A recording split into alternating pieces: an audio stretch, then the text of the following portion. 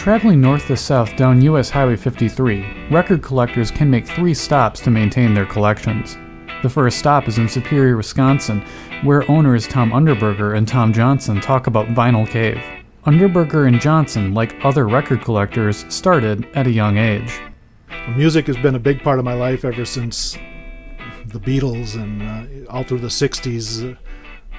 Growing up with the little 4x9 transistor radio on my ear till 1 in the morning, listening to all the great songs. And so being a musician and growing up with the music, just loving the music, has kept my hand into it. When I was a kid, I collected records, but I wasn't really collecting them to be a collector. It was the only format available, and it was whatever I found cheap. And I got into instrumental, anything with guitar, when I was a kid.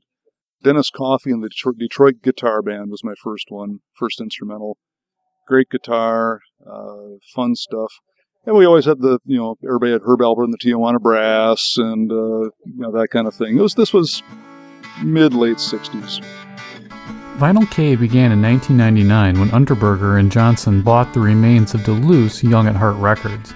Beginning with a collection of over 100,000 albums, they moved the collection to Superior. Underberger mentions why getting into the vinyl business was worth it.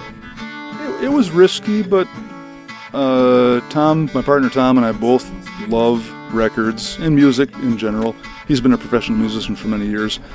And it didn't seem risky at the time because we knew we had a pretty good base clientele, people that knew we had good quality stuff, and we're both fairly knowledgeable, so they're not overpaying for something.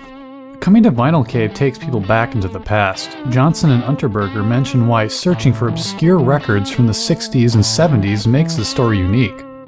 Keeping the stock up, we work hard at it.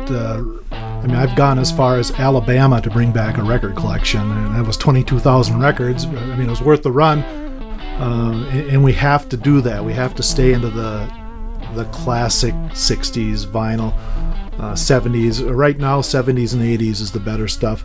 They do sell, but not like they used to, so we have to try to stay current with the times, and it gets difficult. It's kind of a mini museum. We want them to come in and go back in time. At a time when music can be a click away, Unterberger mentions why vinyl records still have an audience in 2014.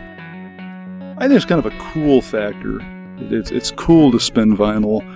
A lot of the kids that come in have been given turntables by their parents or their grandparents and took over the record collection for them. It's a lot more hands-on and interesting than MP3 or, the various computer formats that are available. It's much more interesting and fun than downloading, say. When you actually have the record in your hand, you can read the liner notes, you can look at the photos. It's just cool. It sounds better, and there's just something about that hands-on. A person's connection to records is not uncommon. Customer Piper Doring talks about what draws her to collecting.